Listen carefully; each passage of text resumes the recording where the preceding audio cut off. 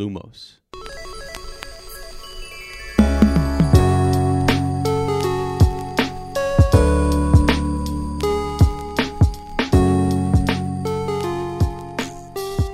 Hello friends, welcome back to Shell Cottage Radio. I'm your host, Ezra, aka Bill, also known as your friendly tech wizard, former captain of the Hufflepuff Quidditch team, the Flannel Wizard, yours truly, me. Please welcome your lovely design witch, the Fascination of Fourth Year, and my wonderful co-host and yours, Lottie, aka Fleur. Hiya! Schön, dass ihr da seid. Welcome to Fleur and Bill's field trip to Diagon Alley & Co. at Universal Studios Orlando. This is the 5th episode of Shell Cottage Radio, in which we will discuss part 2 of the Crimes of Grindelwald, which is the second movie of the Fantastic Beasts series. Before we get started, as always, sweetie, how are you? I am wonderful. I'm looking out at, we're in our hotel room. I'm looking out at Orlando, and I don't know if that's there's several highways out there. There's so many cars. It's crazy. But in front of it, there are little ponds and pools and greenery and special palm trees. And so I'm feeling good. It's also air conditioned in here. Yes. It's super hot out there. But it feels good. It feels good to be away on like a little wizarding vacation, you know? Absolutely. And I'm glad that we're here because this is like our 3rd or 4th attempt to come here. Yeah. It's taken us quite some time to get down here. We had this planned last summer, and then it got we had to cancel it. We planned it again, I think, for the fall. We tried that quickly, and then we said, okay, that doesn't work. Then we had it scheduled for March, and then we were at the airport walking around for 3 hours? Yes. And the weather was not cooperating, and so they canceled our flight. We rescheduled it for Easter weekend, which actually worked out a lot better because it's much. I don't know. I feel like the weather, the climate here is better. And I had Friday off of work, so that worked out fine. And we had the chance to come down here to the Wizarding World and watch the new Fantastic Beasts movie. Now, we're not covering Secrets of Dumbledore today. Yes, we in are. this episode, technically we're covering it today. Sorry, this episode. We're going to be covering it in the next episode. So we're just getting kind of caught up here. We thought we wouldn't be able to watch it until like Sunday or something. But we did watch it right away on Friday, and it was great. But more on that later. Right. So this is my first time to Orlando. And I gotta say that I'm so glad. I don't know why. The Harry Potter part, like the Wizarding World, that's like the most amazing part. And it's fun. It's like okay to walk through the other parts. Right. But that would not, be worth all the traveling and money to come here. But when you walk around the corner, like you see the night bus and you see London, like, well, you don't see, like you see King's Cross, and you walk around the corner, and there it is, Diagon Alley. Right. And how'd you feel walking in? Gosh, you feel like a little kid again. Like that was all I wanted as an 11-year-old kid, was just walk through Diagon Alley and go to all the shops and go to the Wizarding Bank, and it's just so. I guess there's some parts when it gets really, really crowded. So in Diagon Alley, that makes it feel real. So today I had a moment. I was just walking to the bathroom. We hung out at Nocturne Alley for a while because it was so hot. Right. And that's a pro tip. I don't know. I can't talk right now. I'm so sorry. That's okay. It's just, I think you're flabbergasted from the Wizarding World experience. I am. Okay. I totally am. Yeah. Now, if you go to the Wizarding World and it's really hot, Diagon Alley in general, but also Nocturne Alley is one of the coolest places. Yeah. Really, it's darker chill. And it's very chill to hang out. So we hung out at Nocturne Alley for a second just to sit down because we've been walking all day since 6 o'clock this morning. Right. So I walked to the bathrooms, and on my way back, I just walk out and it's just full of people. They're all swinging their wands because they want to do the experiences. Families are entering the shops. They're all talking. They're all pointing at the dragon above Gringotts. And we actually did it. We got ourselves our house robes. So I got Ravenclaw robes and you got the Hufflepuff robes. And I was just walking down the road in my Ravenclaw robes. And I truly had that moment where I felt like I'm a little Hogwarts student just looking for my friend and seeing all these families just doing their shopping and experiences together. And it felt so real for a moment. And what we did this morning and yesterday, we got up super early since we're staying in a hotel nearby. We get to go in 1 hour prior to the official park opening, I guess. Yeah. So everyone's trying to get to Hogsmeade and Hogwarts, the Islands of Adventure Park. Right. Because that's where most of the rides are. For example, the Hagrid ride. But so no one goes, like, not a lot of people go to Diagon Alley first. Yeah. And if you want to get really good pictures without anyone in the shot, I recommend going to Diagon Alley first thing in the morning. It is so nice. Yeah. And yesterday we were first in line to get our butter beers. True. Yeah. So we tried out of the 5 or 6 different kinds. We tried the original cold butter beer, the frozen, and the ice cream. And my personal favorite is the frozen butter beer. Yeah. So the ice cream is really good too. But the frozen is even better. I thought the frozen was the best. Yes. I liked it too, and I don't know if I've never had it before or if I don't remember exactly, but I feel like last time I just got regular butterbeer and I don't know if I got the frozen actually. So yeah, the frozen's really good. It's so good. Yeah, and then we got the ice cream later, which was also really good. We got 2 different types of ice cream. The toffee, I don't know what it's called, toffee something. Yeah. And sticky pudding or something like that. Toffee sticky pudding. Yeah. And it was good, but then you got the butterbeer. Yeah. Ice cream. And it was really good. It was better. Yeah. It was better. I liked it. Yes. Liked it more. So, yeah, that was cool. But I think you're right. You know, when you get there and you go in and you can see, I don't know, there's no one there sort of interrupt. There's a lot more angles that you can get picture-wise and stuff, and you just really get a cool feel, and you're standing there in Diagon Alley. And yes. Yeah, it is pretty cool. I walked past a Hufflepuff today, and she was wearing her robes, and I felt like waving to her. So I did. Because I thought, we're from the same school. We probably know each other, so we should probably say hi. You know what I mean? Right. You feel like you're a student. I'm like, well, she's somewhere in the common room, so I'm gonna wave and say hello. And I think I didn't really see the reaction, but I felt like that's a nice thing. We know each other because we went to the same school, type of thing. Right. Which is pretty neat. But yeah, I don't know. Overall, I think you're right. It's a really good. When we went to Hogsmeade, that was fun. There definitely is more rides over there, and that's, if you're into the rides, that's where you want to kind of make a beeline for. Right. I unfortunately had a splitting headache after I don't know what it's called. It's the one in the main castle. It's the ride where you're in there with Harry and everybody, and it was Forbidden. Crazy. It was really like Journey. Kind of a Forbidden Journey. Probably, maybe. I have no idea. It is known by the staff.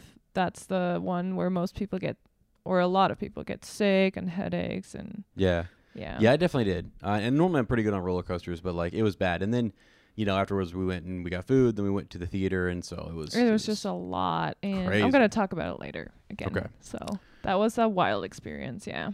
Yeah. Yeah, but overall, I have to say I loved the waiting line for the Forbidden Journey. Just because, I mean, you kind of enter the castle, and there's so much to see.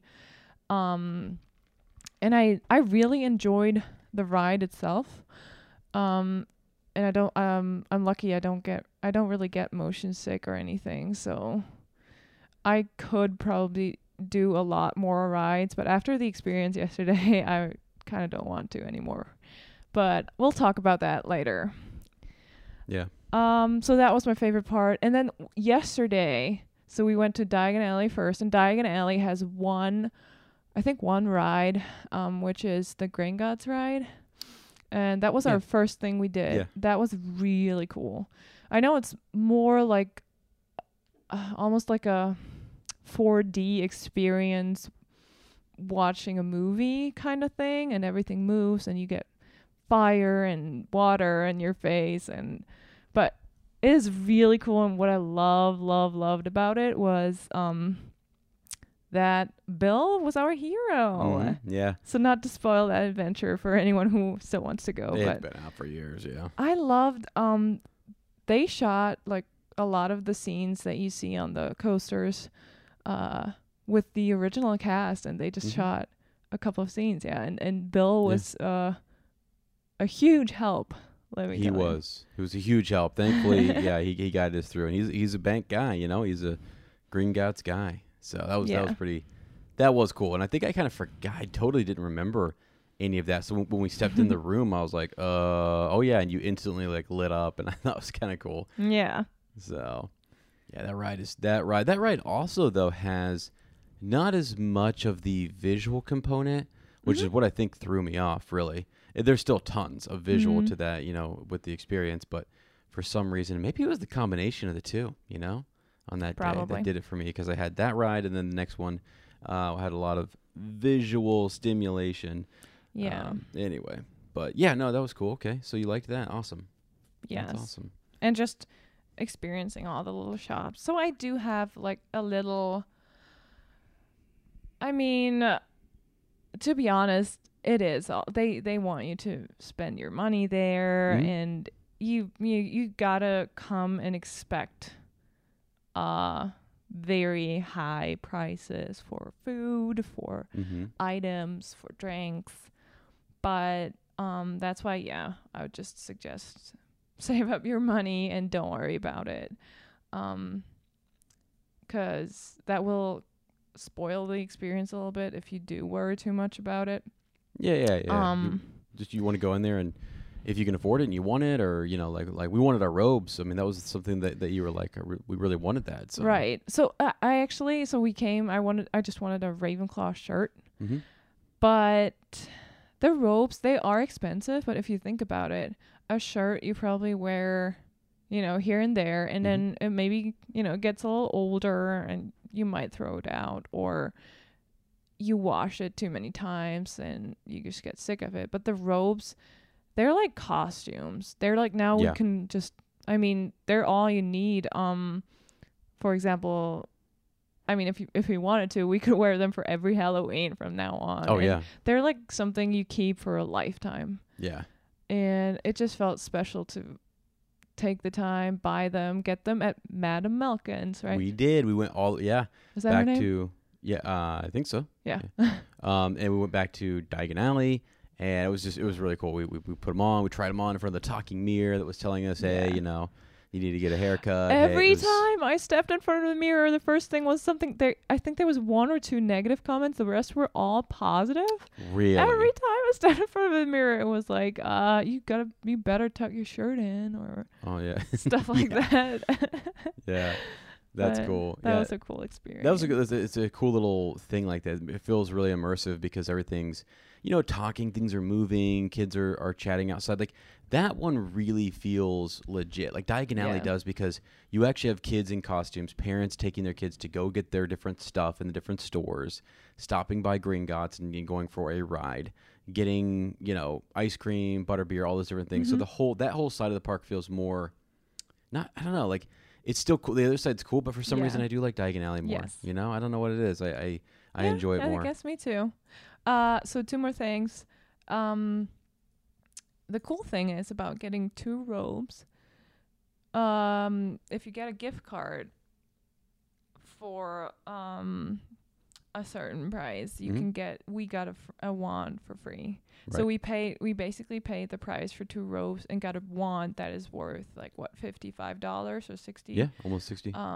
For free. And well, the thing is, you can't really pick from a huge variety. It's at the front of the park. There is that Universal store, and whatever they have left, you can choose from. Mm-hmm. And so in the other shop, for example, we saw Fleur's wand, but it's like it is pretty. I think it's really cool. Mm-hmm. We also saw Tonks and Remus. They have cool they were wands. Cool. Yep. But the wands they had left at the store were 2 Death Eater wands, just random Death Eater wands. What was the wand that you Slughorn? almost? Yes. Slughorn. Yeah, Slughorn's wand was crazy, there. It was crazy. I was like, wow, what a guy. You know? Yeah. I mean, by the way, master duelist. People forget that in the last book he was there dueling away. He chose his side. Okay. True. So True. he was out there doing his thing, which was awesome. Yeah. But yeah, then the other one that was left over. Yes, and I thought that was really cool. Like I expected wands like, I don't know, Umbridge or Death Eaters. Yeah, nothing special. But Ginny Weasley's wand. Yeah, yeah. So I obviously picked her wand. It's really a good cool. wand. Yeah, it's a really good wand. Yeah, it's very simple. And you know, if it just looks like it really looks like a wand, you know. Whereas like the Slughorn wand, it looks like, I don't know, the device that the Doctor Who guy uses or whatever. Like it looks weird. Like it's like, I don't know, it looks sort of fantastical. I don't know how to explain it has a silver print. It's like a black, but it's also brown thick, and it's got some other embellishments on it that I was like, that doesn't even really look like a wand. I mean, it looks like a wand, but it's also just very a little bit the handle's different. So and Ginny's a powerful witch. So. Yeah, she is. Absolutely. So I was very happy with that. Yeah. And the second thing, we ate at the Broomsticks. The first day we had breakfast at the Broomsticks, 3 Broomsticks, and then today we had breakfast at the Leaky Cauldron. Yeah. And breakfast is really like, if you go there at 6-7 o'clock in the morning and then get breakfast around 8 or 9, that's like the best time to get a big meal, because there's no one there, and you can take a lot of real good pictures of, like, the Leaky Cauldron looks awesome from inside. We took so many pictures. It looks so cool. And the 3 Broomsticks is cool too. But we would recommend, well, if it's not too hot outside, there's a little patio in the back. Yeah. Where you can sit and have a really good view of the castle. Right. Yep. You can look right up. People actually come into that spot just to kind of take photos, right? They don't even go into the 3 Broomsticks. They just sneak around back, and they know it's like a little nook where they can bring their, because we did it today when we got our butterbeer, our frozen butterbeer. We went back there and we took some pictures. By the way, you can go check those over at Fleur and Bill. You will see all of our photos over there, all of our stories, everything we posted. Right. It was a good time. But yeah, that's a really nice little spot. I think if you're early, it's still cool, and you get in there and just sort of, it's not very crowded. Yeah.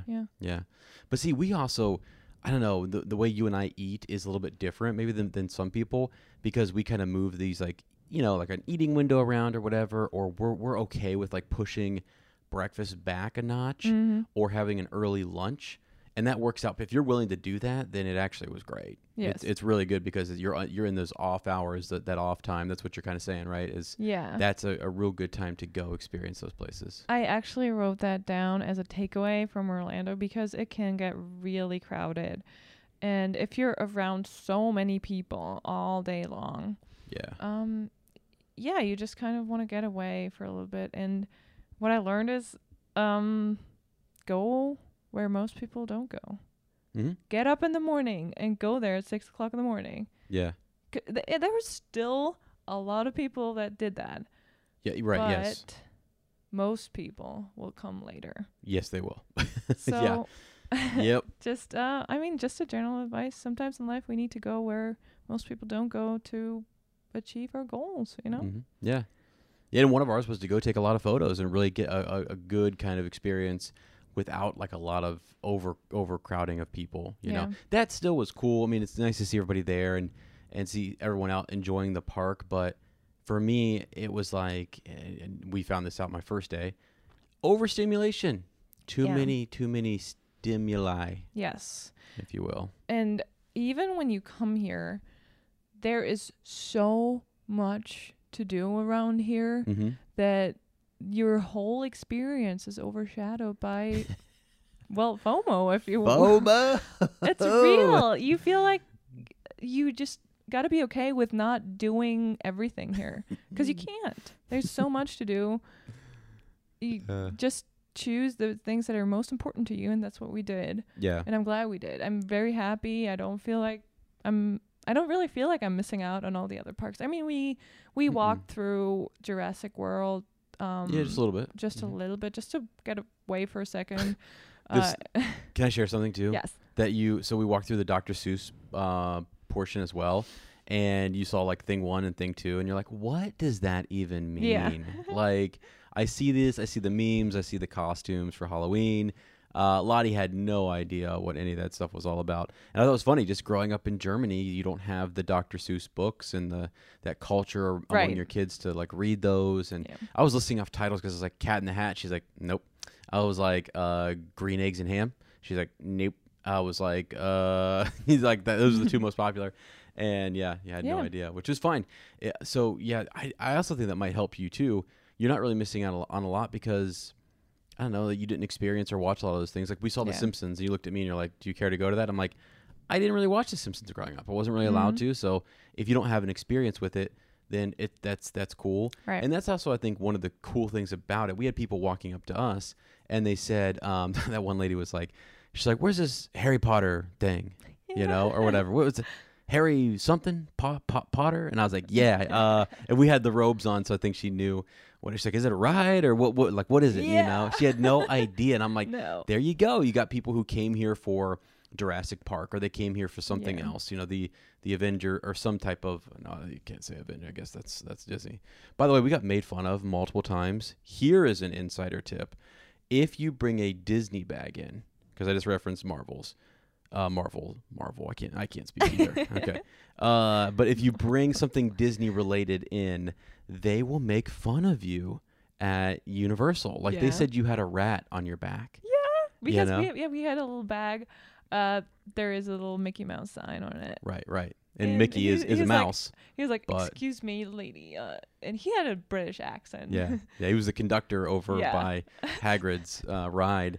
So that was funny. There was also a rat on your bag. Right, yeah, you had a rat on your back. Then also I was walking, I had set my bag down, and one of those guys, kind of a sassy guy, walked out of Nocturne Alley, and he was just like, I forget how he said it, but he was like, really, a Hufflepuff with a Disney bag? Come on. Like he just got like all kind of, he's like, really? And I was like, oh my gosh. We didn't even think about that when we it's what our recording equipment was in. We needed an extra bag, and so we took it into the park.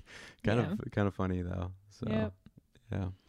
But overall, I mean, good experience though, right? You've had a good time. Definitely. Oh, and one more tip. Yes. Yesterday, the radar, we got the tickets because we were like, okay, there's supposed to be thunderstorms around at like 1 o'clock. 1 o'clock. Mm-hmm. So we tried to avoid them. Got tickets for 12:45. Yeah, well, then the radar said there's no rain. There's supposed to be no rain at all.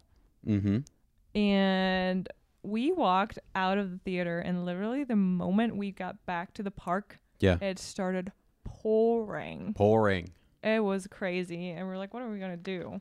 So we went and got ponchos. So if you're at Universal, the weather here changes so fast. Just bring a really good poncho, or invest in the ponchos that you get at the park. They're really good ponchos. They're really good, yeah. You know, a little expensive, like everything there, but you can definitely keep. Like, we're gonna keep them. We're gonna take them home with us because they're really, really. You can use them anywhere. Yeah, they're good. They're not going to tear real easy and everything. Like they're really good. You can reuse them for a long time. And what I did then, so I took my shoes off, put them in a bag, and just walked around barefoot with my poncho. And we got massive crowds walking to the exit, and we were just walking towards Harry Potter. And it's so crazy. The rest of the park was empty. There was no one there almost, but as soon as you enter the Wizarding World part, packed. Potter people are hardcore. Hardcore. They did not leave. It was pouring, and Hogsmeade was packed. It was not even like everyone was in the store or at the Three Broomsticks, but the street itself, it was packed. Oh yeah. So yeah. Yeah. You know, what I realized today is that Jurassic Park, which is just behind it, is also probably one of the more popular parks. And I think people walk through there. They want to walk through to get to that park. And so it's just crazy. Yeah. Just extra crazy over there. But still totally awesome, totally worth it. There's not as many shops over there either, too. So you need to know that, I guess. Like, that's something we kind of realized. I thought there were more, but it just appears like there are more of those shops there. It's just the rides and stuff. So and seeing Hogwarts, which you got to do. That was really the iconic shot that you get in front of the castle. We rode the Hogwarts Express multiple times too. Oh so yeah, back that and was fun. And we always did it at really good times. I mean, the maximum waiting time for us was 10 minutes. Yeah, it was fine. Yeah, just got to walk through. So I think that's worth it, just in my personal opinion, because of the 2-park experience and just being able to walk around. And if you get bored with one part, you can pop over there and you know and stuff. So yeah, it was good, really good. Yes. So, all right, sweetie. Yeah, cool. Well, that was a long introduction for today. Yeah, this was a fun little Wizarding World experience. Yeah. Right. So let's get to our quote quiz. The quote quiz. And I asked you not to look at it in the dock. I'm still not looking. I'm not. I have not unlocked my phone yet. So let's go. What do we got? Just because I know as soon as you see it, you will know it. Okay. But that's the reason why I chose it. So, here's the quote. 36. But last year I had 37. Yeah. Oh, that's a good one. Okay, yeah. Dudley. Yeah, of course. Our good friend Dudley. Little Dudders. Wow, Dudders. Yeah, no. Can you imagine why I chose that quote for today? Maybe because there's this. We're at the park and you want to buy everything that you can think of. Yeah, like a spoiled little kid that I feel like I do feel like a spoiled little kid that, got taken to their favorite amusement park and just it's awesome. Yeah. Has to kind of fight the urge to buy everything. Yeah. I mean, so is this are you kind of foreshadowing that or predicting that the next time we come back you're going to be saying things like that to me, like last time we got robes. This time we're getting more robes. I don't know. The firebolt. Oh my gosh. That was fun. Oh gosh. We could go on for probably another hour about all the cool stuff we saw in the park. That's just, Yeah, but we don't want to bore all the people that have been there and know all this stuff. You guys know this stuff, yeah. So okay, sweetie, you gotta take this away. Yeah. Take it away, Ernie. For the Potter Watch without the jingle today because we can't connect my phone to the recorder. Yeah, today's gonna be a little different. So Potter Watch is pretty simple today, friends. Potter Watch is that it's actually gonna be next episode.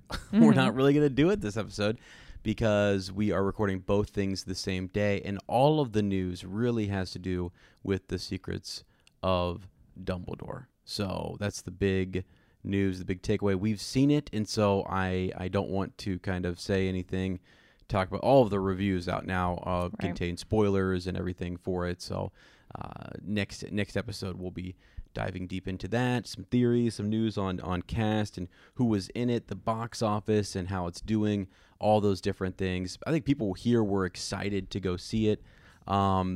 I don't know. It's maybe different because we're at a park and we don't have that same.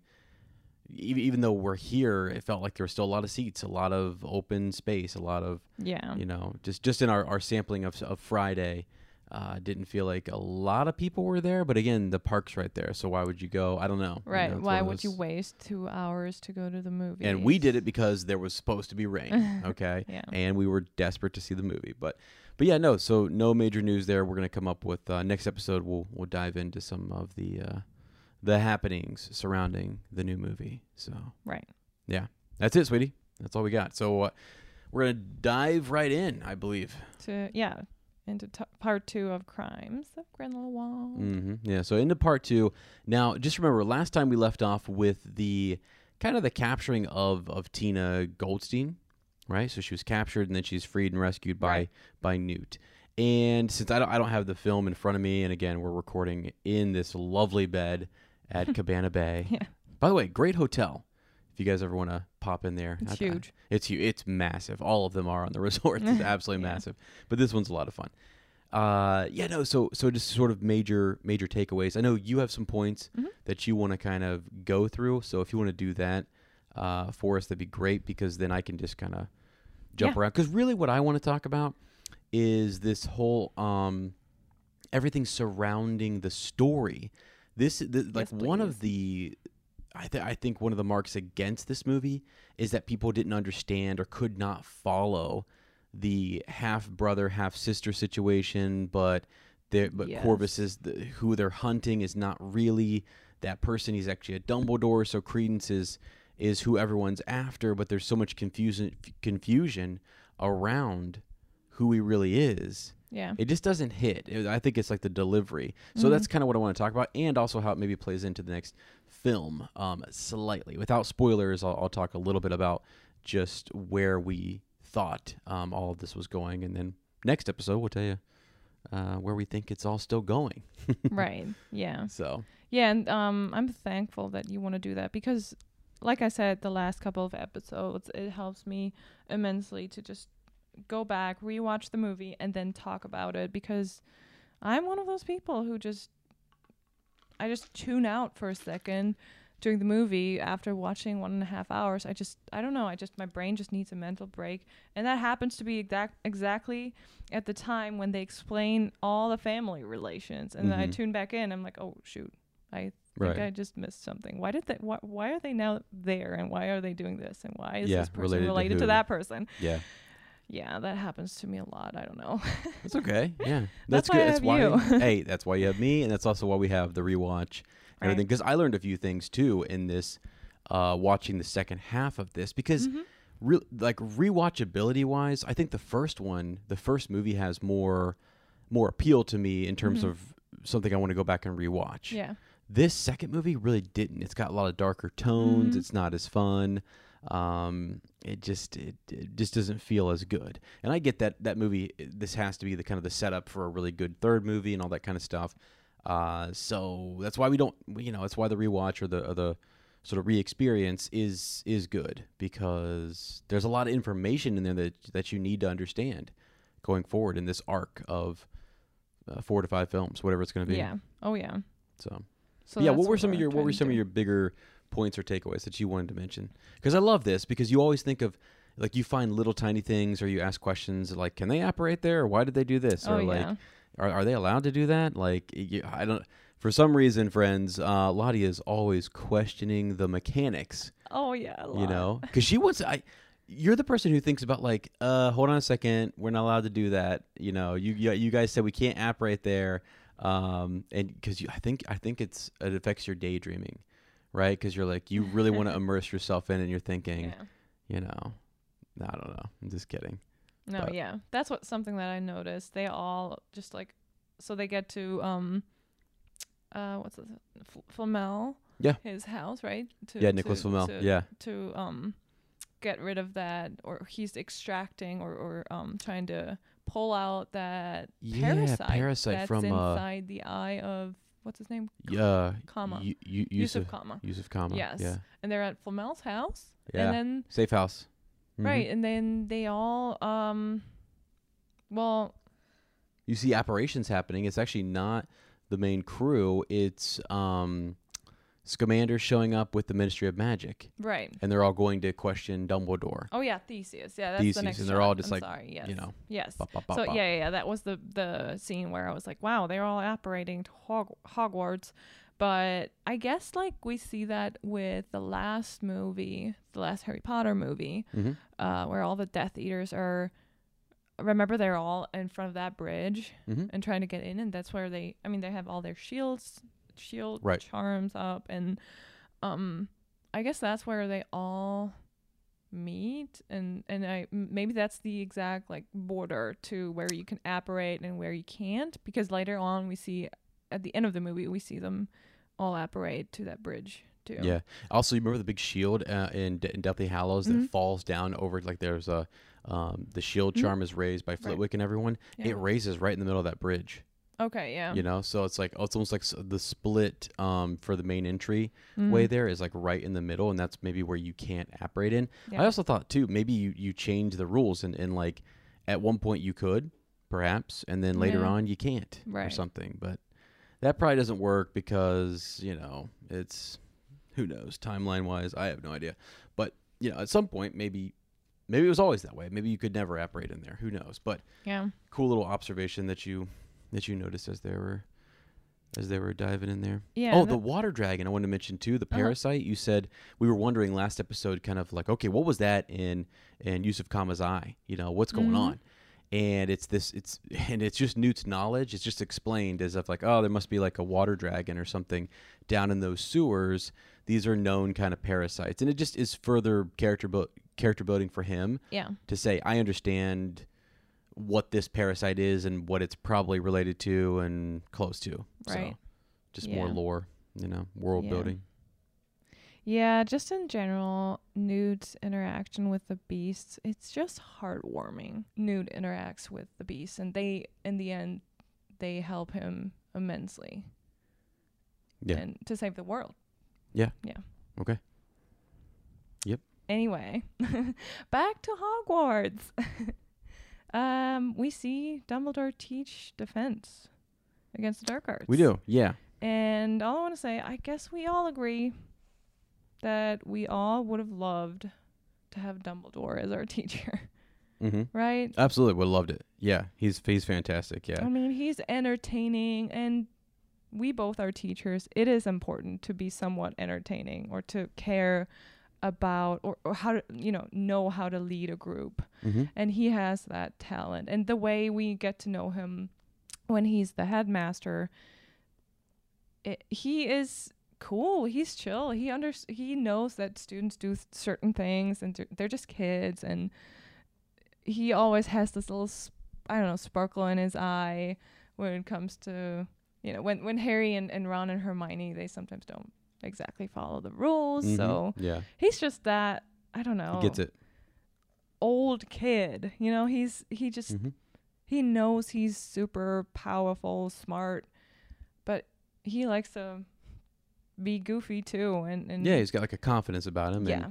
And he's also someone that the kids can kind of relate to, but also respect and all that kind of stuff. So McLaggen, is that his name? Is that McLaggen? When they come in, he's like, he's just basically standing up for him.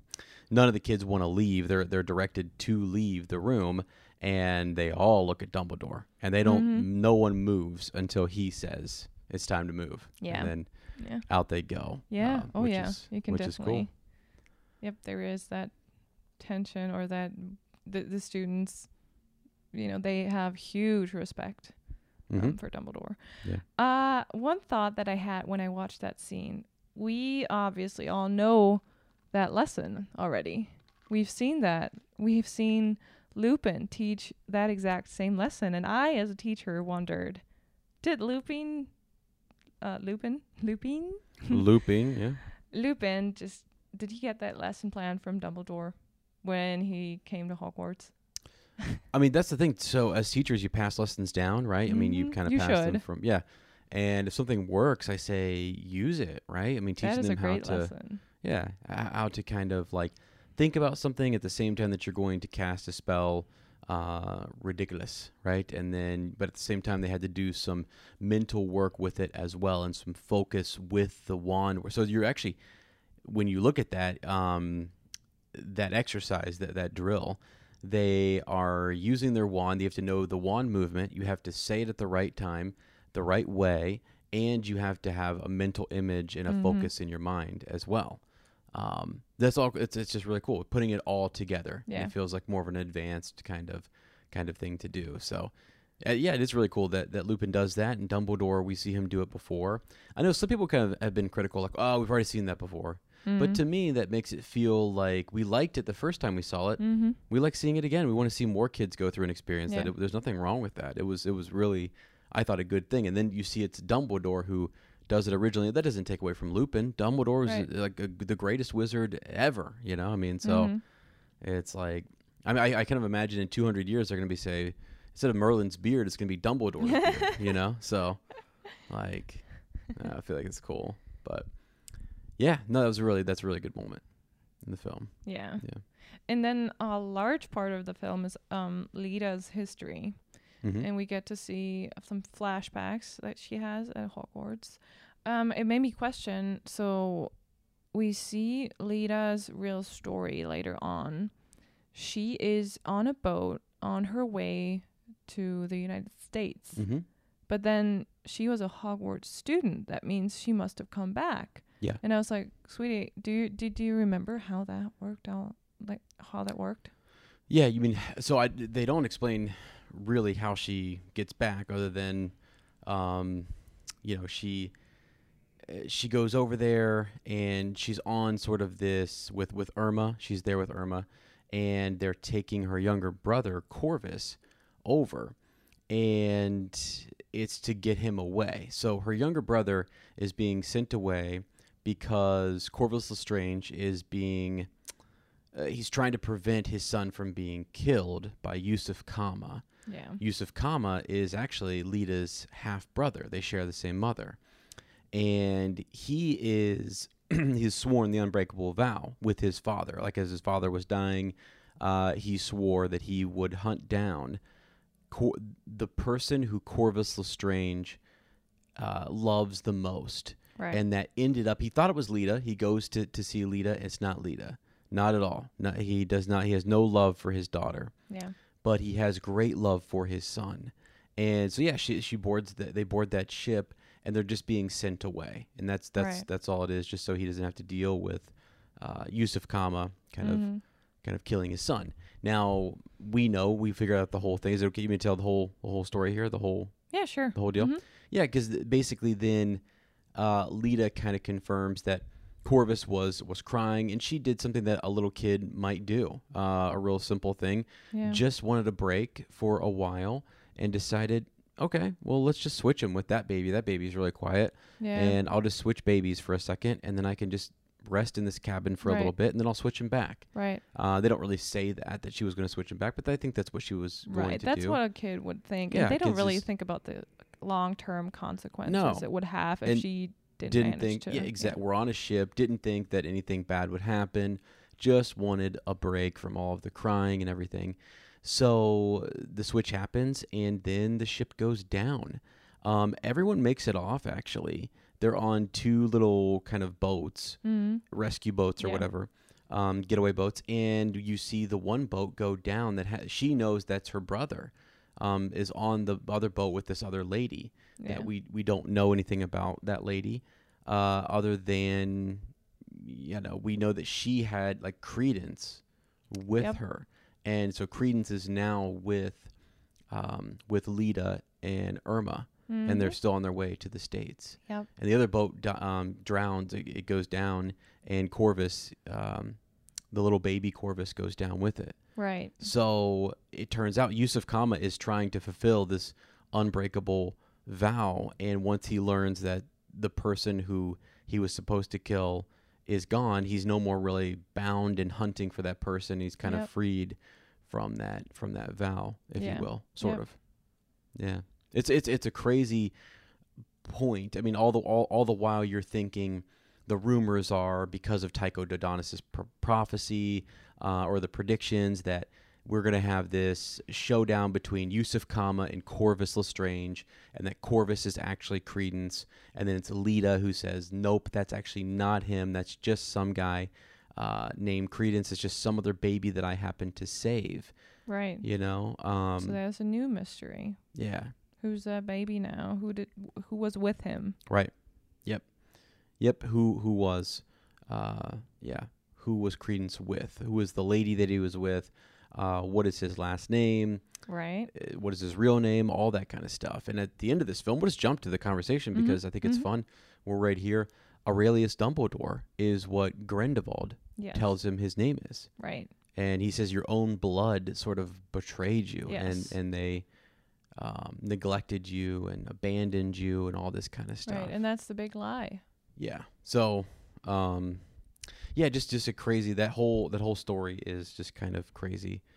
And it's just interesting. It all comes down to, like, at one point, Tina and Newt they have their little storyline going on, where they go into the French Ministry of Magic, and they're looking for the one that Newt kind of knows. This is something that Lita shared a long time ago, that she killed her brother Corvus. So he knows right away when he hears the prophecies or the predictions of Tycho Dodonis that, like, no, that's not Corvus, because I know what Lita told me. And if that's true, that's the truth. We saw her Bogart change into the memory of her brother drowning. Dying, Yeah. So that's where that all kind of. But they're in the vault, and they find the note that this is all a trap. It's all been a big setup to take everybody to the tombs, to the Lestrange tombs, and there Grindelwald is having his big meeting. Right. And it's his ultimate goal is to get Credence, because he's a weapon. If he's figured out who he is, he's figured out why he's so powerful. He understands the Phoenix connection, and he's trying to distort and turn that against Dumbledore, and he wants to use Credence against him. So that's kind of right. That's his big happening. plan, and at the same time, he can talk, speak to his followers and kind of convey a message there. His speech, actually, I wanted to talk about that. It reminds me a lot of Umbridge's speech when she first arrives at Hogwarts, and everything she says sounds very normal, very sweet. Mm-hmm. If you're not really listening to her words, it's like just a bunch of words that like everyone would be like nodding to and it's like agreeing to, like, oh yeah, okay. Like Ron and Harry, they don't really pay much attention. And Hermione is actually the one who can kind of listen between the lines. You would normally say read between the lines, right? Right. She can kind of understand that it's like political theater essentially, and that.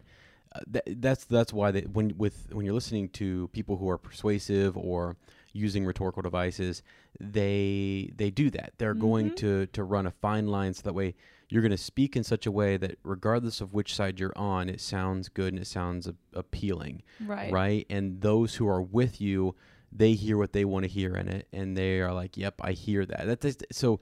Queenie heard what she wanted to hear. Right. She didn't hear the other things that were there as well, because she was listening for something in particular. Yeah. And he wove that in there. This whole speech starts off with him being like, I don't hate Muggles, right, at all. But then it just sort of it's convoluted. It gets, there's complexity to it, but it's also very simple. And it's just something that people that's what political leaders do. Yeah. I always tell students too, and just people in general, like, with the reason they call it political theater is because that's exactly what it is. It's this act, or it's this show where they're trying to kind of persuade people to believe this way or that way. And even though every side has its bases and you've got your kind of your platforms, there really is a lot of they're trying to persuade you to get on board with their thing. So yeah, you just got to pay attention and be more mindful of what's being said to you and what's going on, just to be, constant vigilance, right? Isn't that what? Is that what? No, I'm just kidding. But yeah, I think it's important to note that too, because his speech, it really does. It is persuasive, and you have to kind of, for it to be believable in this whole arc with the Fantastic Beast arc, you have to understand, how did Grindelwald get such a following? Yeah. How is it that he's able to kind of rise to such power, and why do people believe him the way that they believe him? And we're not going to get into it, but in the next film they'll cover. We'll talk more about that, because it's fascinating to see his rise to power and how he's amassing his following. That is the big question that people, especially like younger students, always ask. Like, you see what that, what Hitler did to the world, and they always ask, how did people listen to that guy and start following him and work for him? Yeah. It's the power of words, the yes, power it of is. persuasion and manipulation, and Right. that's exactly what Grindelwald does. And it really has a lot of parallels to Hitler, and Mm-hmm. he actually reveals that he's a seer kind of to everyone, because he shows images of the Muggle World War II. Yes. And, the upcoming war that he's yes, so foreseen. it's not yeah. And Jacob is the one who says not another war. Not another war. Yeah, because they've already had one, and it's devastating to think they've all lived through that. So that's the other thing too, is that the proximity to World War I and all those fears are lying low. They're underneath everything. And then exactly when we study history, that's exactly what happened, is that you have a lot of manipulation, you have a lot of pull on desperate people, and then fear, and then misinformation, all sorts of different things that you can use to manipulate or to rile up a base or something. So yeah, it's why we also kids will always say, why do we study history? I'm not going to get into it right now, but there are modern day examples of why we study history. Things like people say, "Oh, history repeating itself doesn't have." It literally people. The reason it repeats itself is because modern day people will look back to those people and say, "How did they do it?" Yeah, and they'll use their tactics. I mean, that's literally like they were good. They worked. I mean, people will go look into those things, or it's the nature of. You can also chalk it up to the nature of humans. It's people, whatever.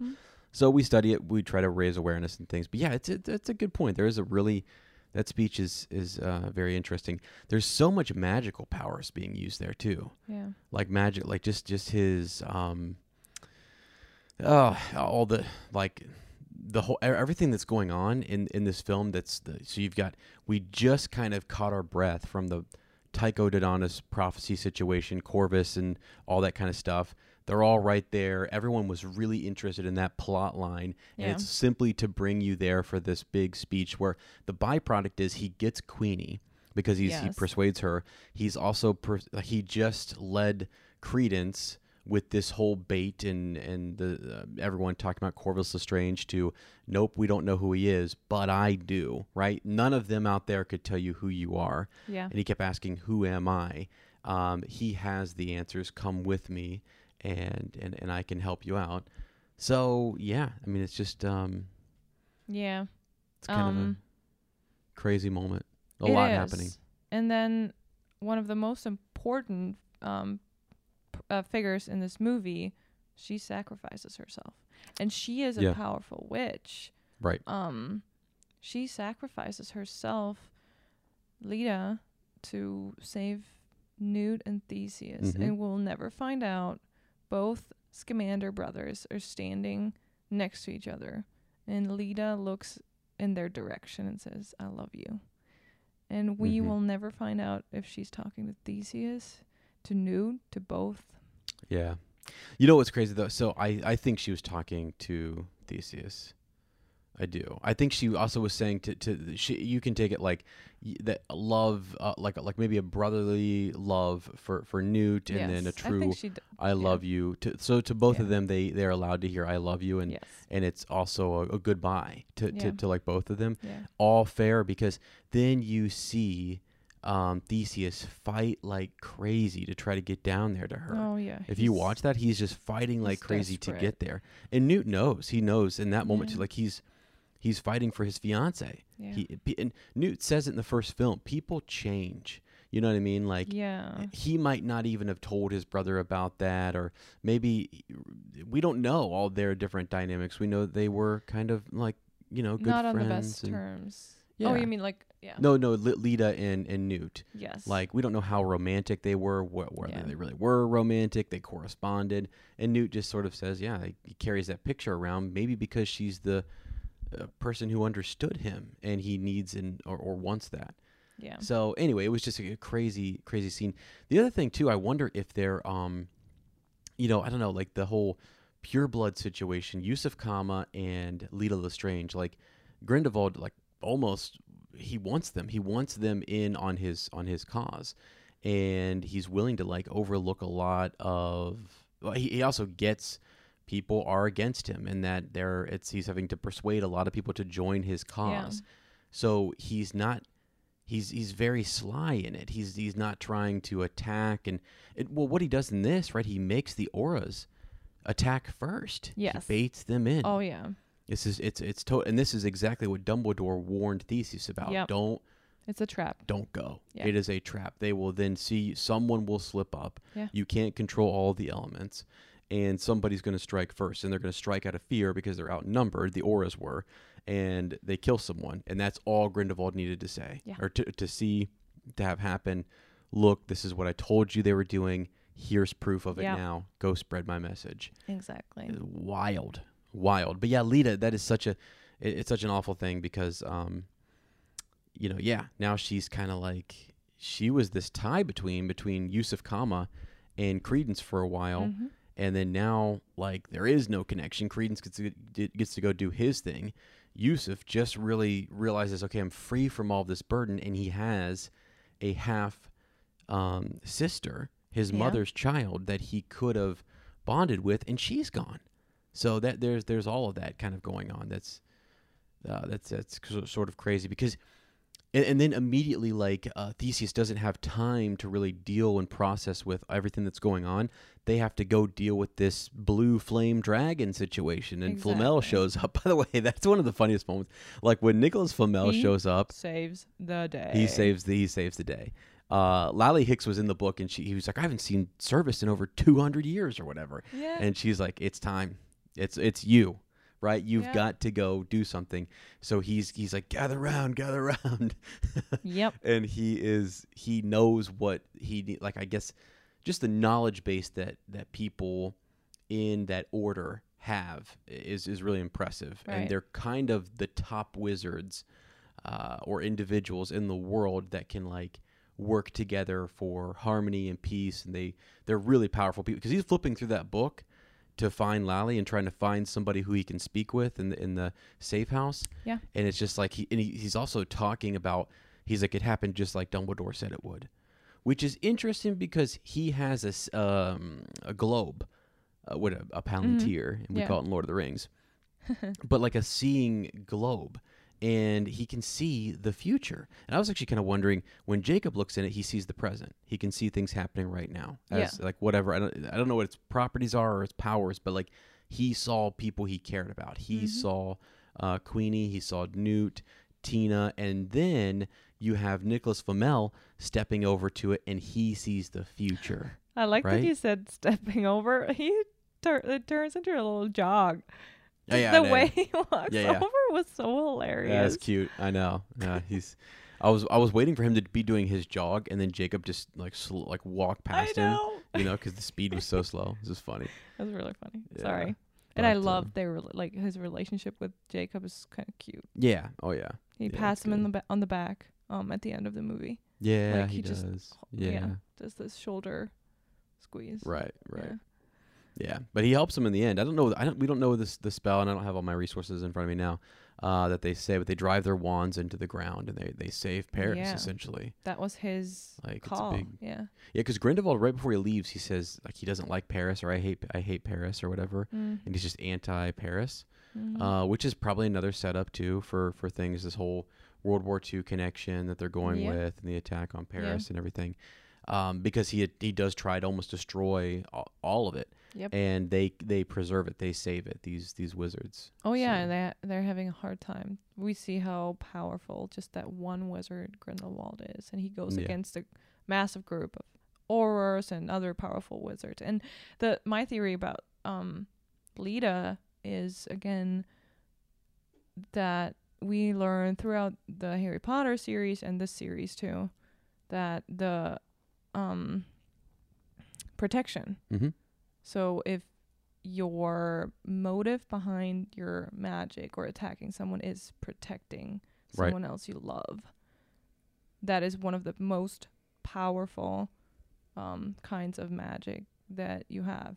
Yeah. Really. And that's why, I mean, Lita is pretty powerful, but she's going against Grindelwald. Mm-hmm. And all the other aurors, they were destroyed in a second by his flames. And she can hold him off for a while. Yeah. And I think that's because she's protecting the people she loves. Right. Yep. Yeah. Spells where protection is involved or love. It's an extra level, powerful magic. So that's pretty cool. Trying to think here at the end, anything else that was really significant. We already talked about like Aurelius Dumbledore, the Phoenix showing up. You know, he has a Phoenix, by the way, most of the episode, which I forgot. Most of the movie, he's got a baby Phoenix. Did you notice that? That little bird that he's got, Credence. Mm-hmm. No, when? Last movie?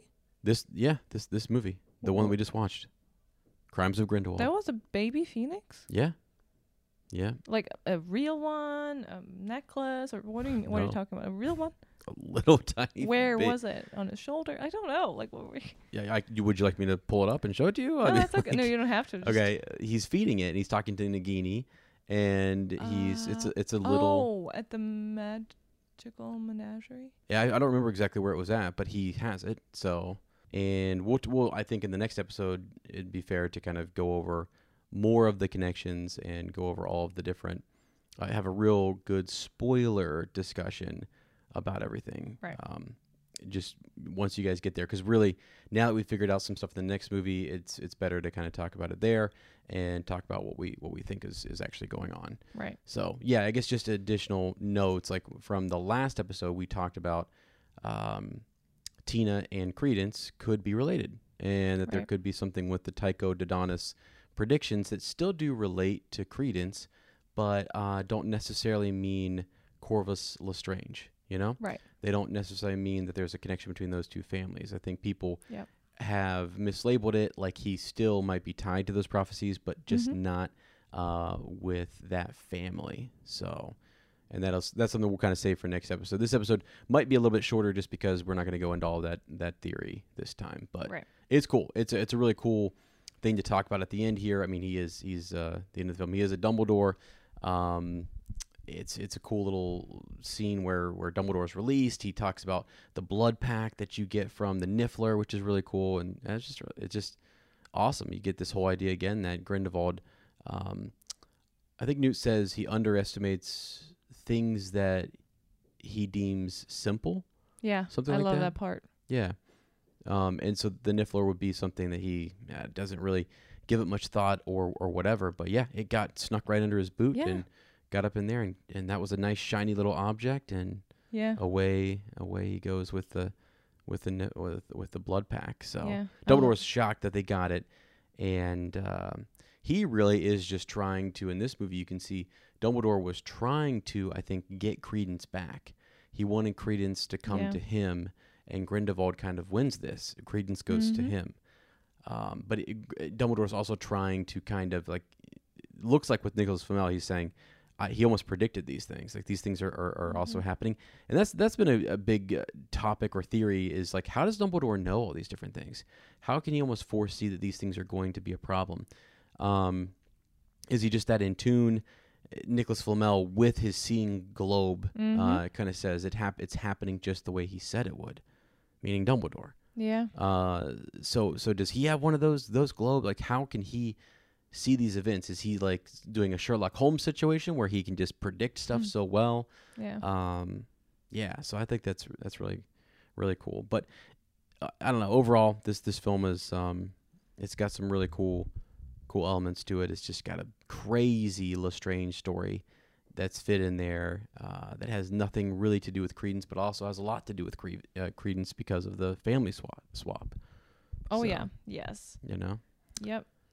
And I love when Newt and Theseus finally hug after Me too. Leda, passed away. Passed away is the wrong phrase here. Yeah. She gave her life. Yep. For them.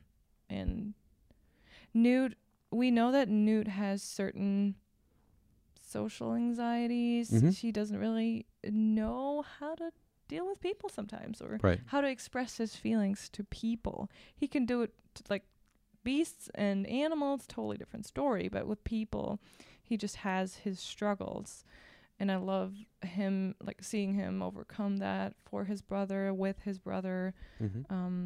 After Leda sacrifices herself. Yeah. Yeah, that was a good moment. And they need that for the next movie. Yes, they do. Yeah, he actually says in the beginning of this movie too. He says that he doesn't do sides, and then he says to his brother, "I've chosen my side. Yeah. Like I've picked a side, and I'm with you." And he's hugging him. So it's sort of Lita's death that brings them together, and then solidifies them against Grindelwald for sure. Now they're both on the same side.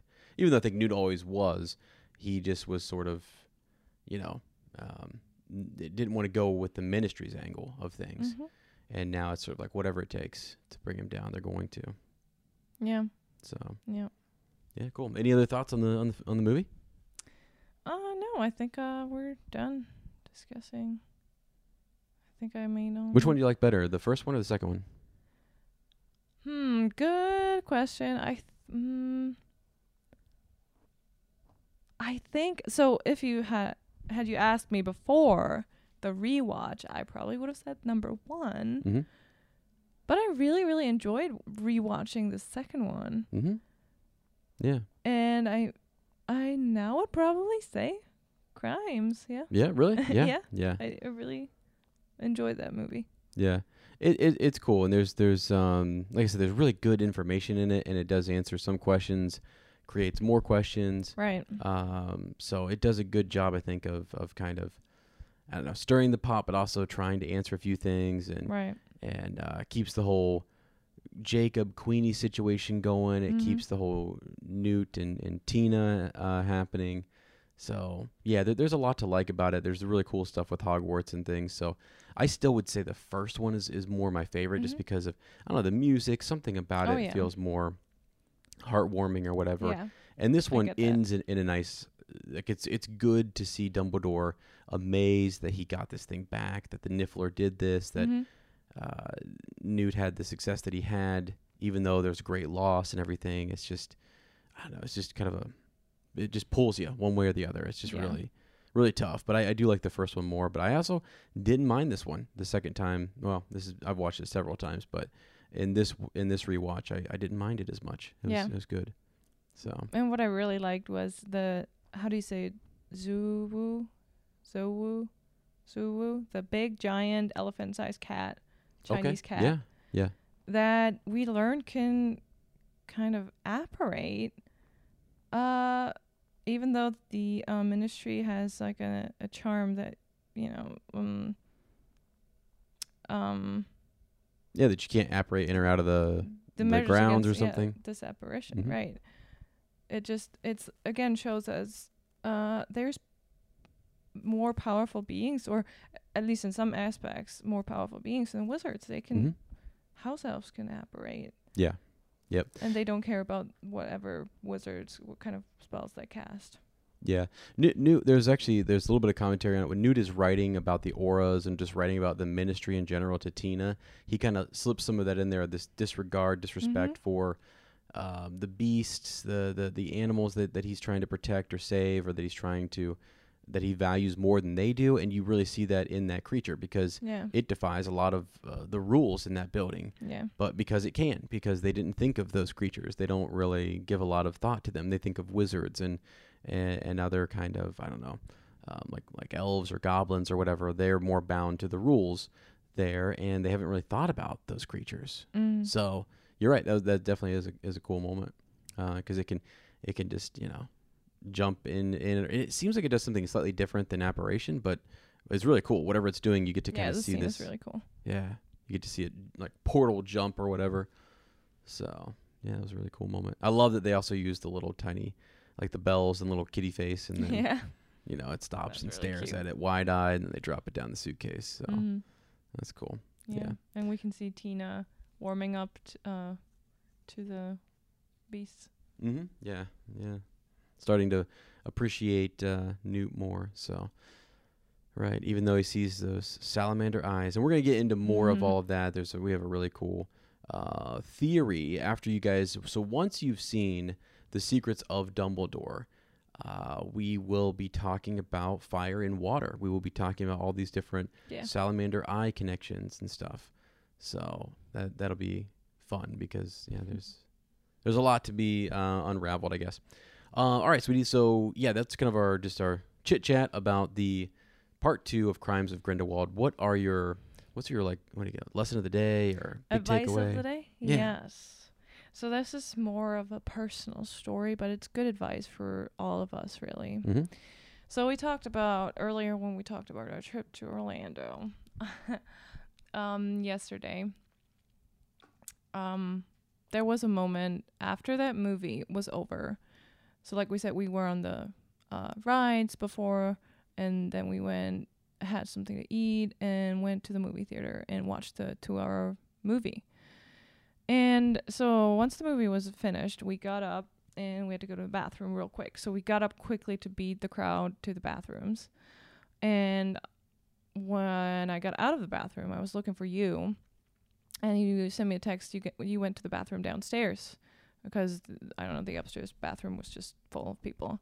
So I was looking for you, and I found you downstairs, and you were not looking well at all.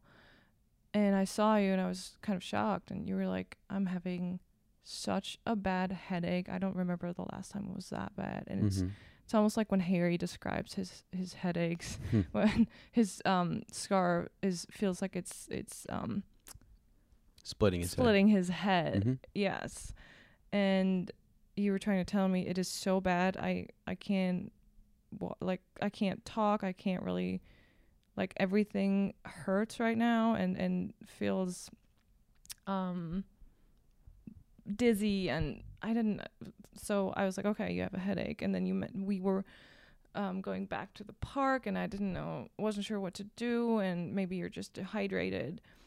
And then you said something about, the ride, the Forbidden Journey is a tough ride because you go back and forth, and you turn over and there's backwards. Lights flashing. And it is crazy. Yeah, it's wild. a lot for your brain to process. And then all that time in the park, and then the movies, that was a lot.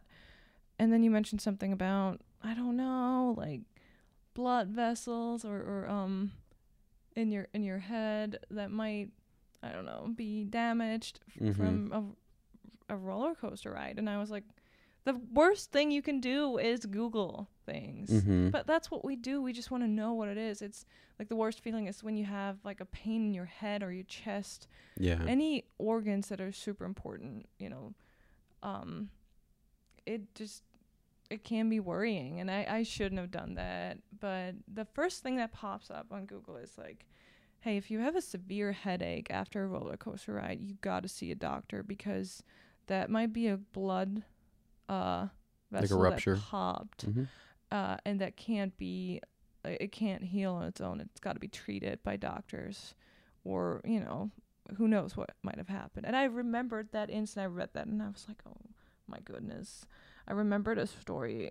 I don't know if it was of a distant friend or if it was just, I don't know, someone told me a story of like someone who just passed away because of a blood vessel popping in the head, and they just had a bad headache, and they didn't think anything of it, went to bed, and I just had that horror scenario in my head that tonight we're gonna go to bed in our hotel, and it was, I can't even describe.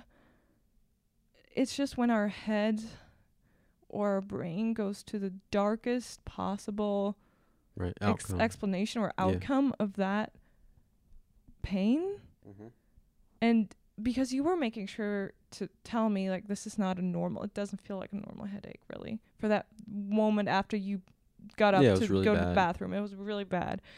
And like I mean, you remember that. I kind of panicked.